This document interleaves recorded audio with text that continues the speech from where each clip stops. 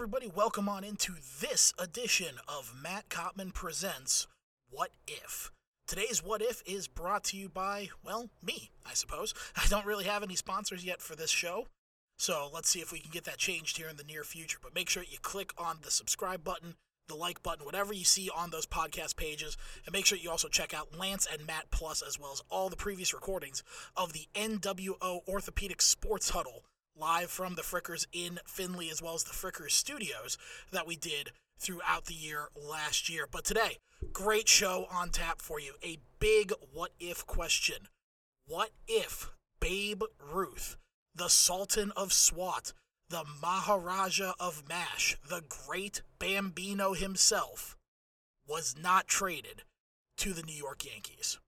We're going to dive into that, a little bit of the Babe Ruth timeline and history, go over some of his stats, some of his records that he broke, that he set, go over some of his off-the-field issues and stories and things that occurred involving George Herman Ruth, as he's officially known, and also dive into another weird hypothetical, because the New York Yankees were not the only team looking to buy the Babe. So with that, let's go ahead and dive into it. Here is a little bit of history concerning George Herman Ruth, a.k.a. Babe Ruth.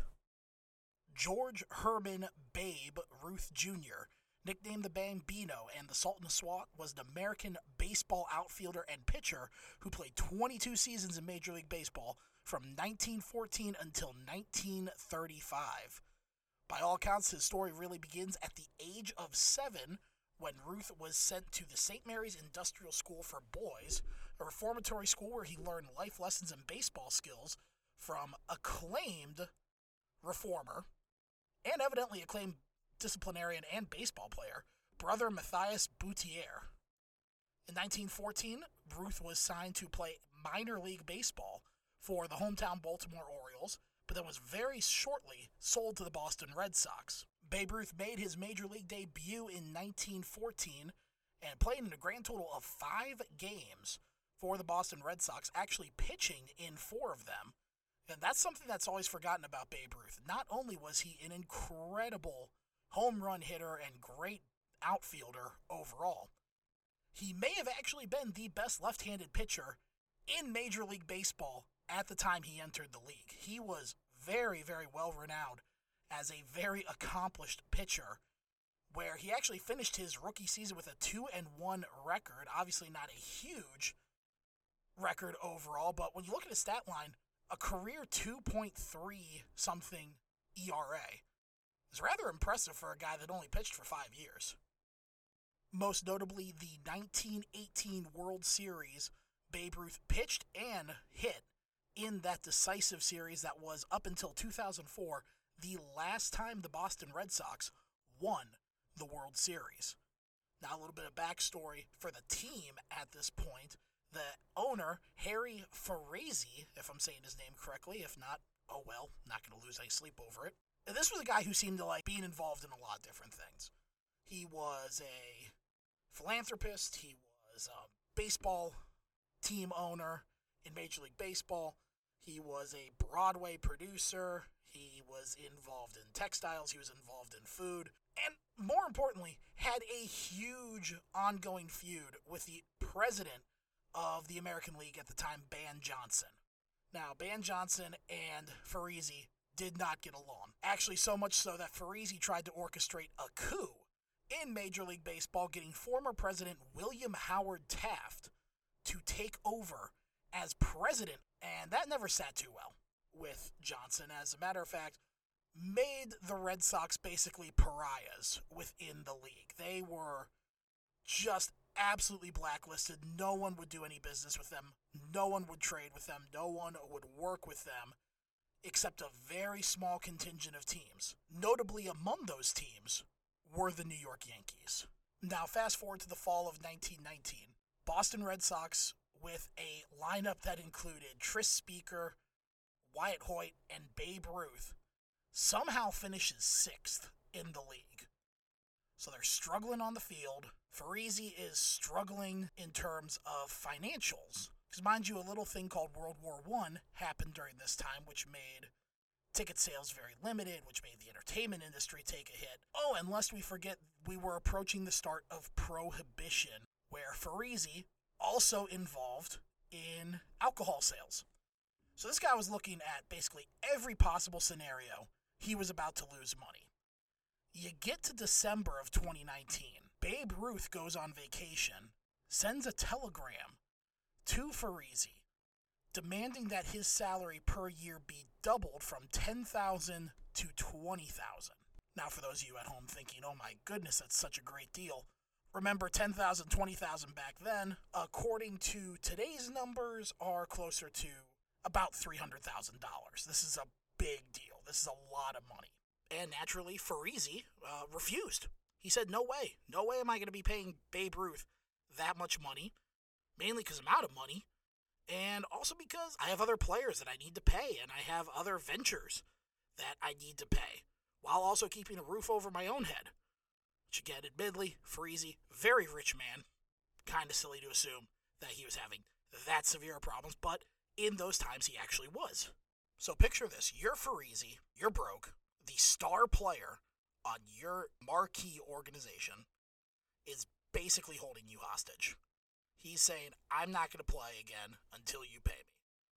He's taking a killing everywhere else in his business portfolio.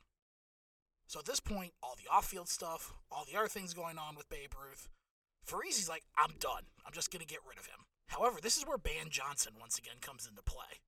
Every other club in the American League, except two, the New York Yankees and the Chicago White Sox, actually sent forth a trade package of any variety for Babe freaking Ruth.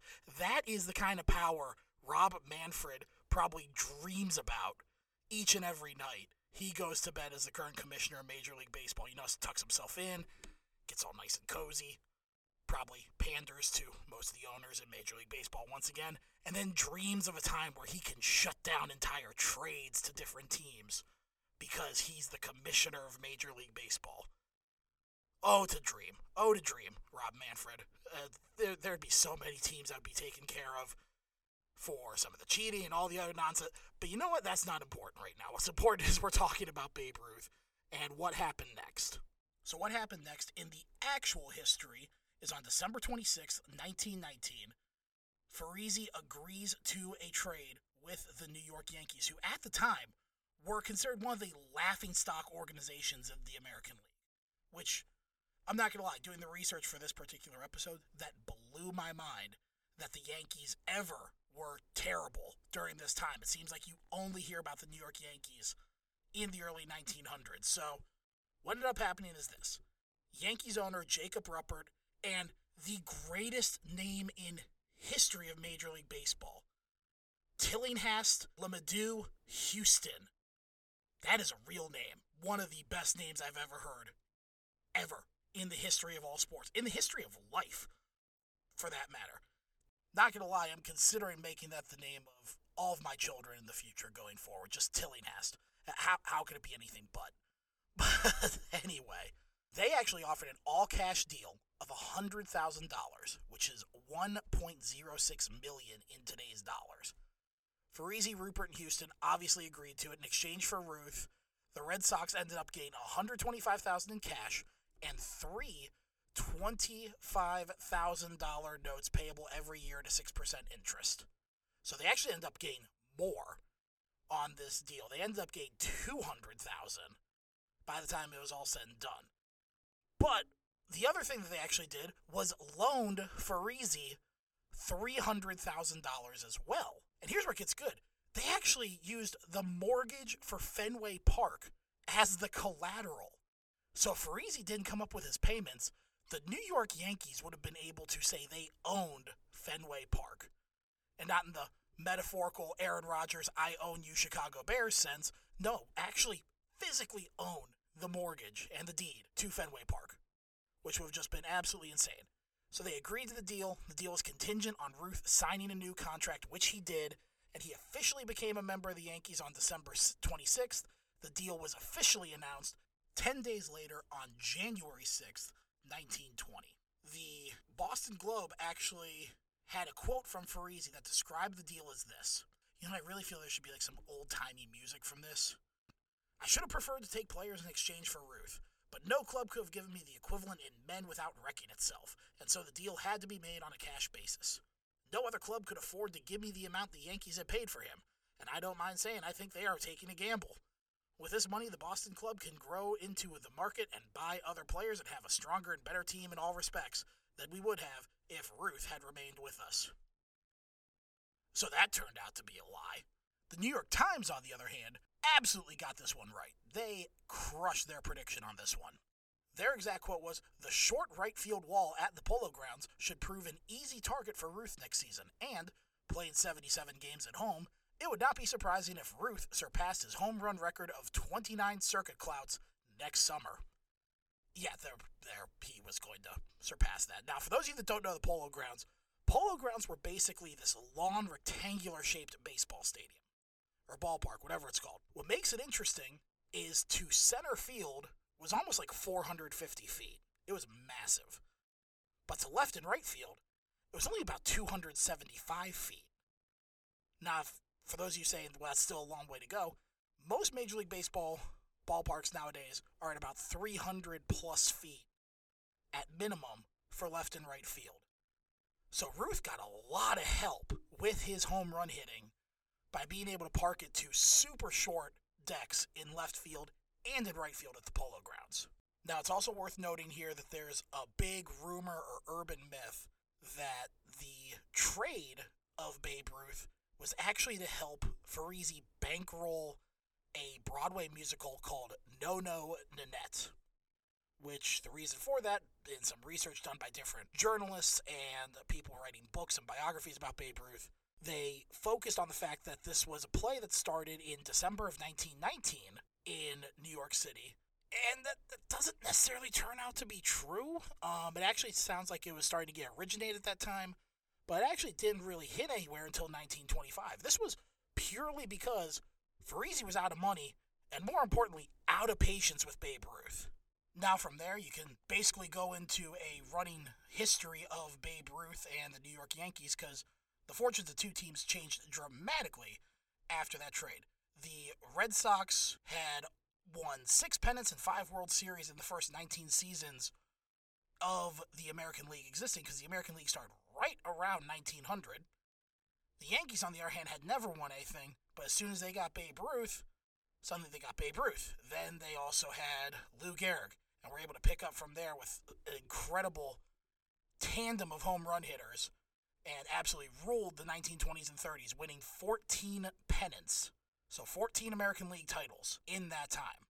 Babe Ruth in 1920 would actually easily surpass his 29 home runs from the previous year. He hit 54, then went on to break his own record 2 more times. Because at the time, 54 was the most home runs ever hit in a single season. He did it again twice. In 1921, he hit 59 home runs, and then in 1927, he hit 60. Oh, and in between that in 1923, he won the American League MVP.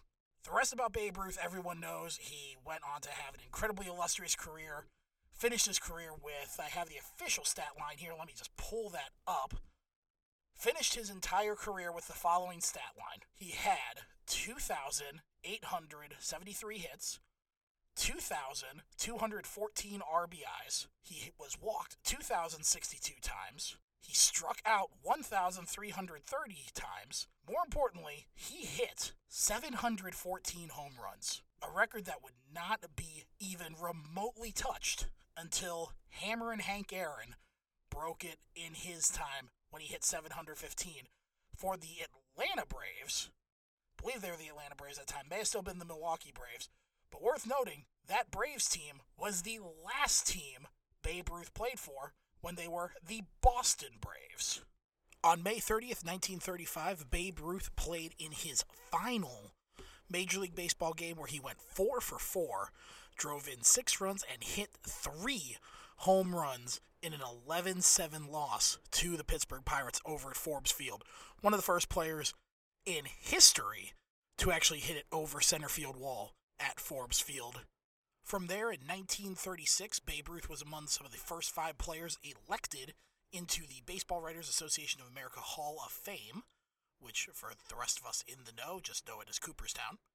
November 1946, Babe Ruth is diagnosed with a tumor in his neck, and this is really where Babe Ruth's health really takes a decline, and it starts to become, in all essence, the end of Babe Ruth. And sadly, August 16th, 1948, Babe Ruth passes away at the age of 53 from cancer.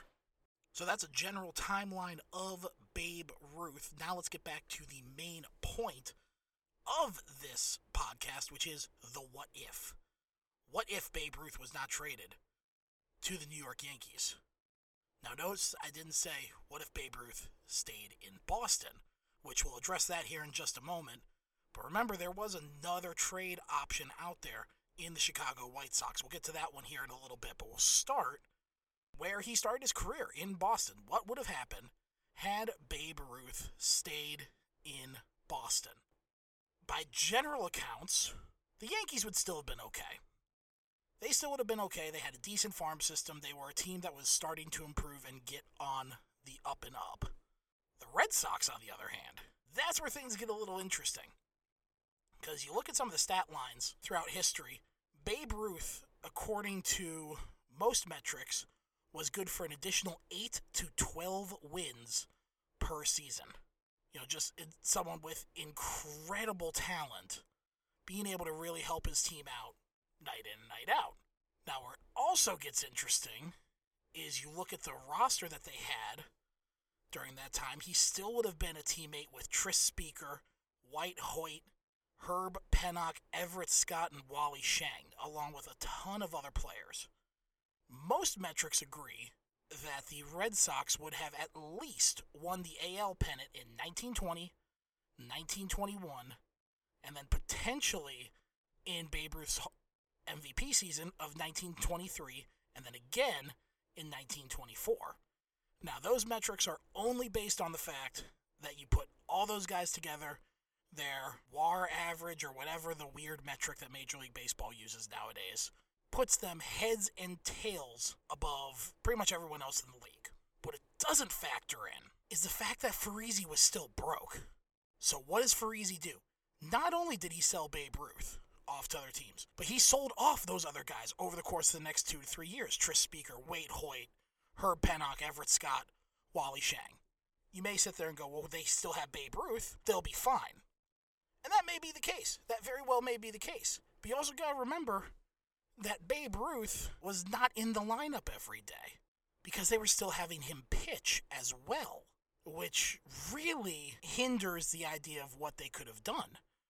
So the question that comes up more often than not is, if the Red Sox kept Babe Ruth, would they have avoided the curse? Would they have won the World Series? Would they have done all those things?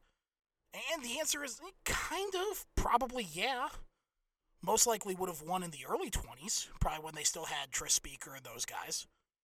But as soon as Babe Ruth would have been on his own in Boston, the simple fact of the matter is he probably would have ended up like a Barry Bonds or a Ted Williams or a Mike Trout nowadays. You know, a guy that is absolutely talented beyond compare, but not getting over the hurdle to the World Series because they just don't have the talent around them. You also got to remember the whole concept of the curse of the Bambino, the curse of Babe Ruth, really didn't start getting traction until the 1980s, especially 1986, and just some of the epic and historic ways the Boston Red Sox were losing World Series titles and losing AL pennants. I mean, really, if you want a good comparison, the previous episode when we talked about the Cleveland Browns and a history of futility with the drive, the fumble, Red Right 88, the move, I mean, you talk about a Cleveland curse. Boston was kind of going through a similar type of curse, or at least a belief in a curse, because they hadn't won anything since Babe Ruth. Babe Ruth got traded to the dreaded New York Yankees. The Yankees become a powerhouse, actually winning, I believe it was 7 World Series and 15 pennants in that time. I mean, just an absurd number. I'm probably wrong on the pennants, but I know I'm not on the actual World Series. They did win a ton of World Series during that time. They were an incredible team. The fact of the matter is, the whole concept of a curse may still have happened. Babe Ruth being with the Boston Red Sox in the 1920s and 30s doesn't change Carlton Fisk, doesn't change Bill Buckner. It may change the early 20s of the New York Yankees, but it doesn't change the late 20s with Lou Gehrig and the scouting program that they put in place that led to guys like Joe DiMaggio, Yogi Berra, Mickey Mantle, for Pete's sake. And the Yankees still would have built their stadium the way they did. Most likely a little bit deeper to right field and left field to try and accommodate with modern baseball, but still relatively short right and left fields by comparison. So the Yankees probably would have still been the Yankees by the end of the 20s and 30s, but maybe wouldn't have had the incredible run of luck and just absolute dominance at the batter's box of Babe Ruth of the early 1920s. That would have still been in Boston, potentially still pitching, while also playing in the outfield from time to time. And you got to imagine the other part of that, Babe Ruth's numbers didn't really take off as a hitter until he got to New York. So are we still talking a Babe Ruth 60 home run season? Maybe. It's possible. But it's also kind of hard to believe because he had so much help with the shape of the Polo Grounds, with the shape of Yankee Stadium once that was built. Kind of hard to imagine a situation where he's still cranking all those home runs. Now, I think a better question for what if he stayed in Boston is what happens to Babe Ruth? Does he still go down as one of the greatest players in the history of the game? And I think the answer is still yes. I still think he does. I think you just have to look at him differently.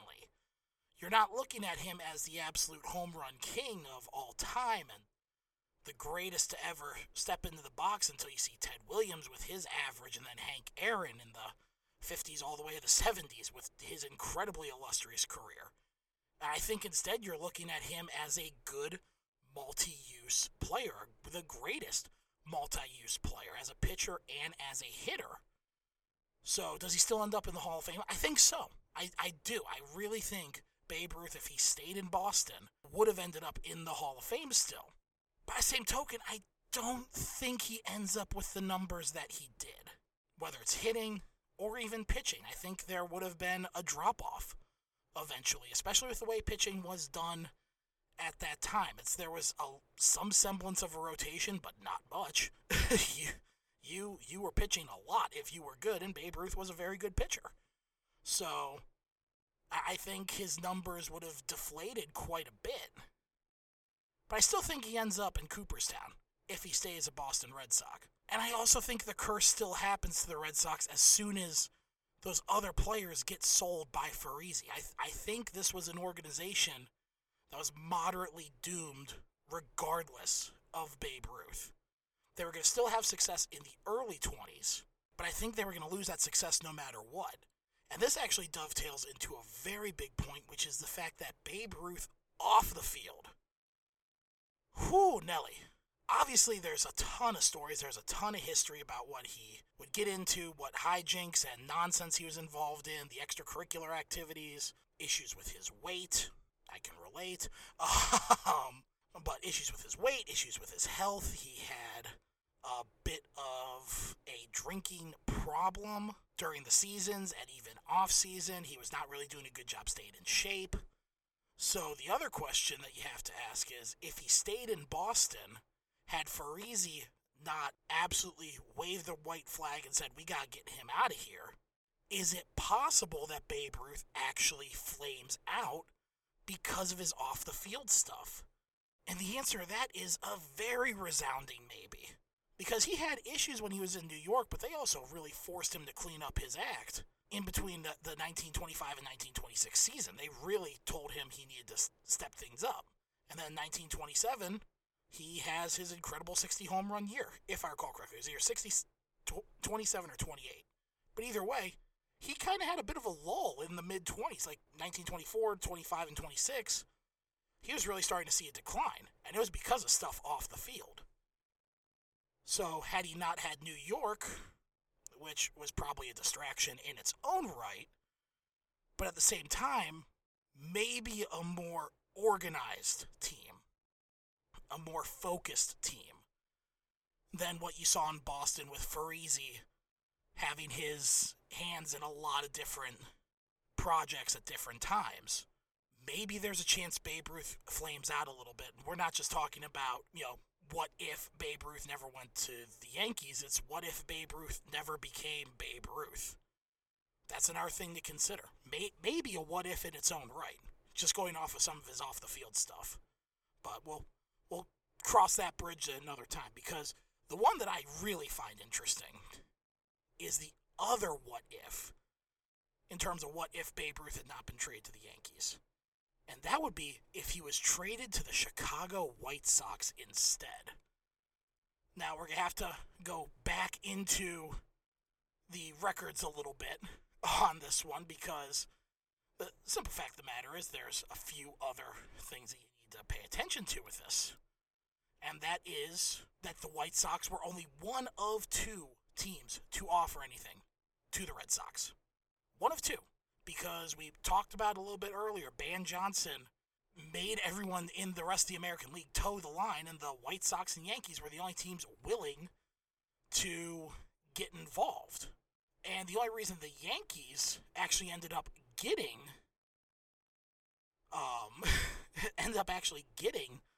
Babe Ruth is because the Yankees had actually won in court previously against Ban Johnson for a different player with Boston, Carl Mays, who in 1919 actually left the team vowing to never pitch for Boston again. Evidently in 1919, everybody hated Boston if you were a Boston Red Sox. Everyone was claiming they were never going to play for Boston again. He actually left the team, officially left the team. Ban Johnson wanted to suspend Mays, told Freese to suspend him.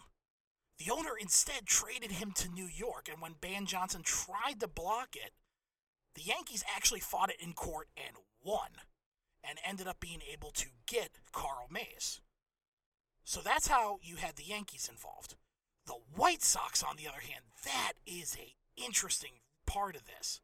The White Sox actually were coming off of a huge scandal.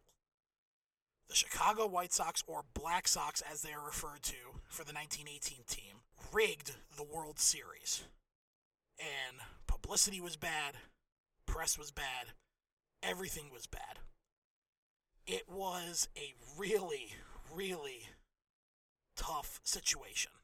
Because of that, the White Sox offered a trade in the hopes that they would be able to get a new star player to help the team out.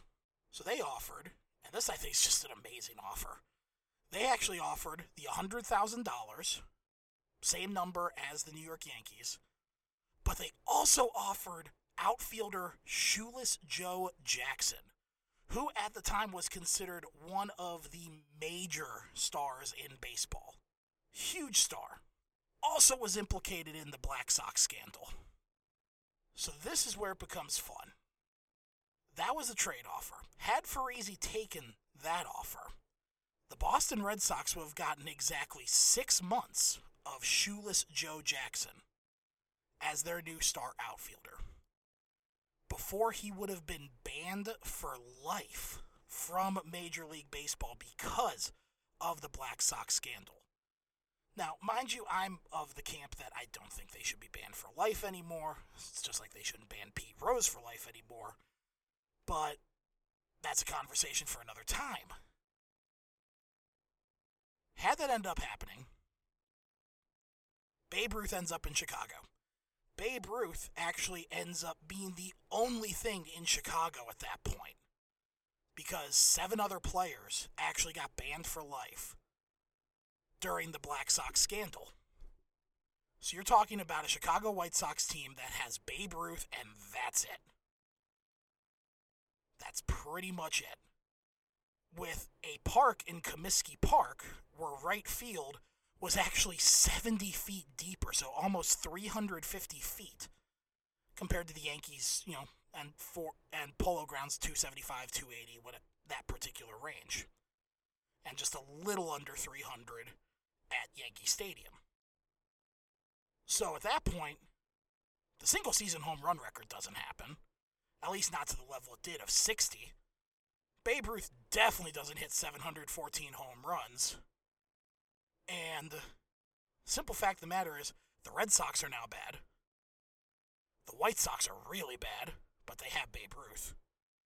The Yankees kind of toil in futility until the mid-20s, late 20s, when they get guys like Lou Gehrig, start scouting heavily, and, the things that end up making them a dynasty going forward.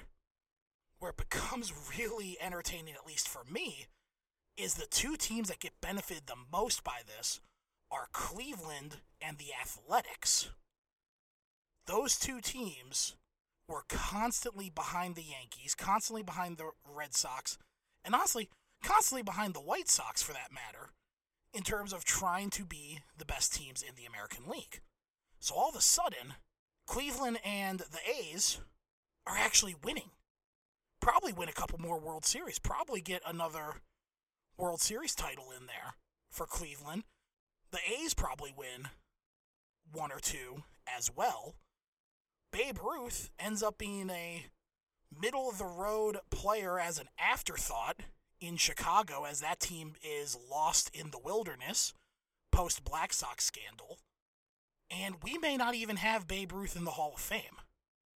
So, it's interesting. It's really fascinating to me, especially that trade. Because the only thing that made Farese take the Yankees trade over the White Sox trade was an increase in money and a loan that was offered.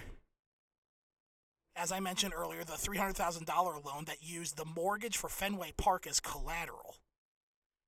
That was the turning point. Being able to offer that extra cash is the only thing that kept the Chicago White Sox trade from happening. So, if anything, the White Sox being a stingy organization, we can thank them for the fact that Babe Ruth became Babe Ruth. And that he went to the Yankees, and that he ended up having the home runs at the Polo Grounds, which led to the house that Ruth built with Yankee Stadium, which led to 7 pennants in 15 seasons. That's where I got around this. 15 seasons that they had Babe Ruth. And they had 7 pennants during that time. So they won 7 AL pennants in that time. That's the part that I kind of messed up on. And you look throughout history, does baseball become a hitter's sport? Do you still get the home run craze of the 60s with guys like Mickey Mantle, Roger Maris, Hank Greenberg? Do you still have guys like Ted Williams hitting the ball like crazy, averaging 400? Do you worry about performance-enhancing drugs in the 80s and 90s to try and catch guys like Babe Ruth and Roger Maris? I don't think you do. I think you end up in a pitcher's league. I think you end up with a lot of teams focusing on pitching over the power hitting. Maybe some teams still go power hitting. But I think you could potentially, especially with the Chicago trade, look at a deal that fundamentally changes the game of Major League Baseball as we know it. So that I always think is very, very intriguing about this particular trade. And the other thing to keep in mind, a lot of people recognize Babe Ruth as the guy who turned around Major League Baseball. In the 1910s, early 1900s, baseball took a lot of hard hits, no pun intended. Between the scandals with the Chicago White Sox, players being involved in extremely racist situations and public situations, baseball was really getting a bad rap. Rightly so, worth mentioning, very rightly so. But Babe Ruth, a lot of people view him as the guy that helped turn baseball around.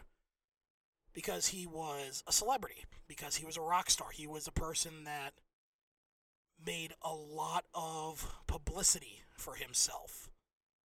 But the other big thing is because of his background, because of being abandoned as a kid, because of growing up in a reform house, having a lot of fame and fortune and opportunity presented to him, the one thing you gotta be able to say about Babe Ruth is that he did give back a lot too.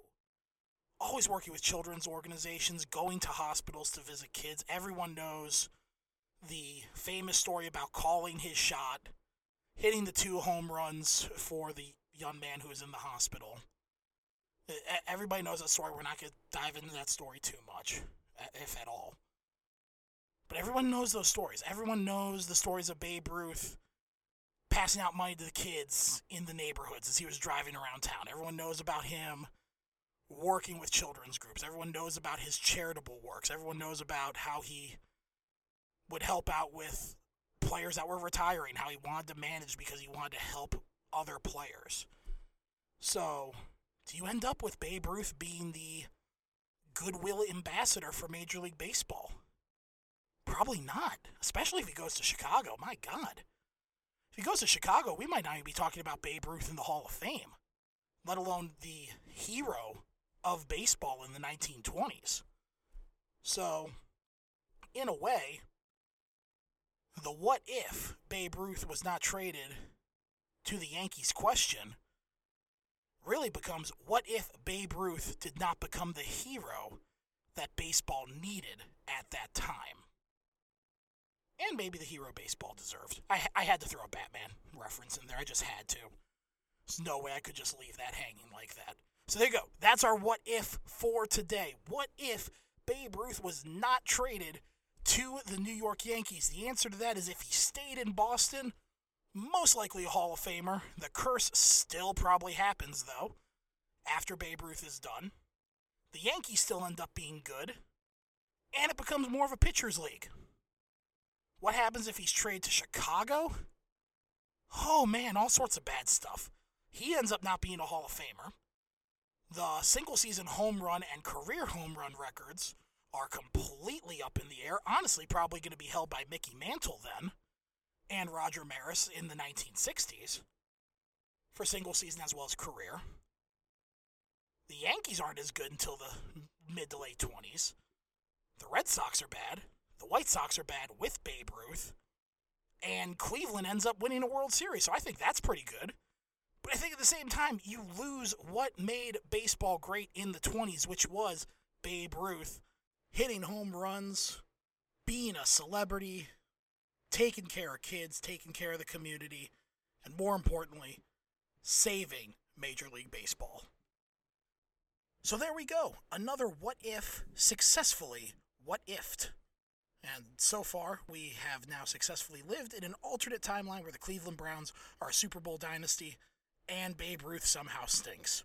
So clearly, you're catching the nature of this show at this point, as we're going to be diving into some weird stuff, some interesting what-if scenarios as time goes on. We're going to hit some that are not sports-related as well, I do promise. We just got to figure out what those are going to be. All right, well, as is tradition, I usually like to close these out with a couple things, in particular useless facts that may only interest me, as well as this day in history. We're going to have a twofer on that one, because I'm technically recording this is the wee hours of November 3rd as I'm recording this one, so we're going to actually use some of those. But here are the useless facts that I find absolutely fascinating. And here we go. Rubber bands last longer than refrigerated. Flamingos can only eat with their heads upside down. Alaska is the only state whose name is on one row on a keyboard. And speaking of words and letters, there are only 4 words in the English language which end in D-O-U-S. Tremendous, horrendous, stupendous, and hazardous. So you can think about that anytime you're typing out those words. If you need to figure out how they're spelled, I can't help you with the first letters and most of that word, but the last 4 I can guarantee you are D-O-U-S. So those are the useless facts that are only interesting probably to me.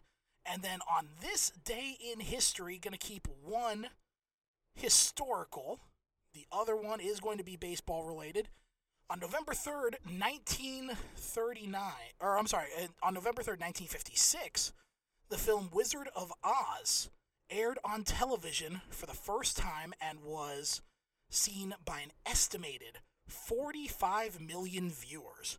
the largest viewer base for a singular TV show at that time. It's been passed a few times since then, but still, remarkable feat in 1956. And then in 2016, a year which will live in infamy, after watching Golden State blow a 3-1 series lead against the Cleveland Cavaliers in the NBA Finals that summer, Cleveland decided to blow their own 3-1 series lead, losing to the Chicago Cubs to capture the franchise's first World Series title in 108 years. You want to talk about curses? Chicago Cubs have a pretty compelling argument for a curse in their history. 108 years between World Series titles. Game was interrupted by a rain delay. It had actually started on November 2nd, but went on until about 1:30 in the morning on November 3rd. And with that, we're going to go ahead and wrap things up. Make sure that you like or subscribe or click whatever buttons that are positive. If you want to hear more or recommend any ideas to me, please send them my way. Happy to take them. We're going to be making a official email for this one in a little bit, as well as most likely a Twitter. We'll do that once we pick up a little bit more steam for this one. And also make sure you click on Lance and Matt Plus. Check out those podcasts. They are phenomenal. I think there's some great work. We cover a ton of cool topics throughout the summer. Check out all the previous podcast coverage of the NWO Orthopedic Sports Huddle from the Fricker Studios and the Frickers in Findlay. Catch all the previous interviews that we've had over time. There's a ton of great content on those pages. Make sure you check them out. But make sure you stay tuned in. Next time we'll be bringing you another high-quality edition of Matt Cottman Presents What If. For all of us here at Tri-County Broadcast Studios, I'm Matt Cottman. Thank you for listening, and I'm going to catch you guys next time.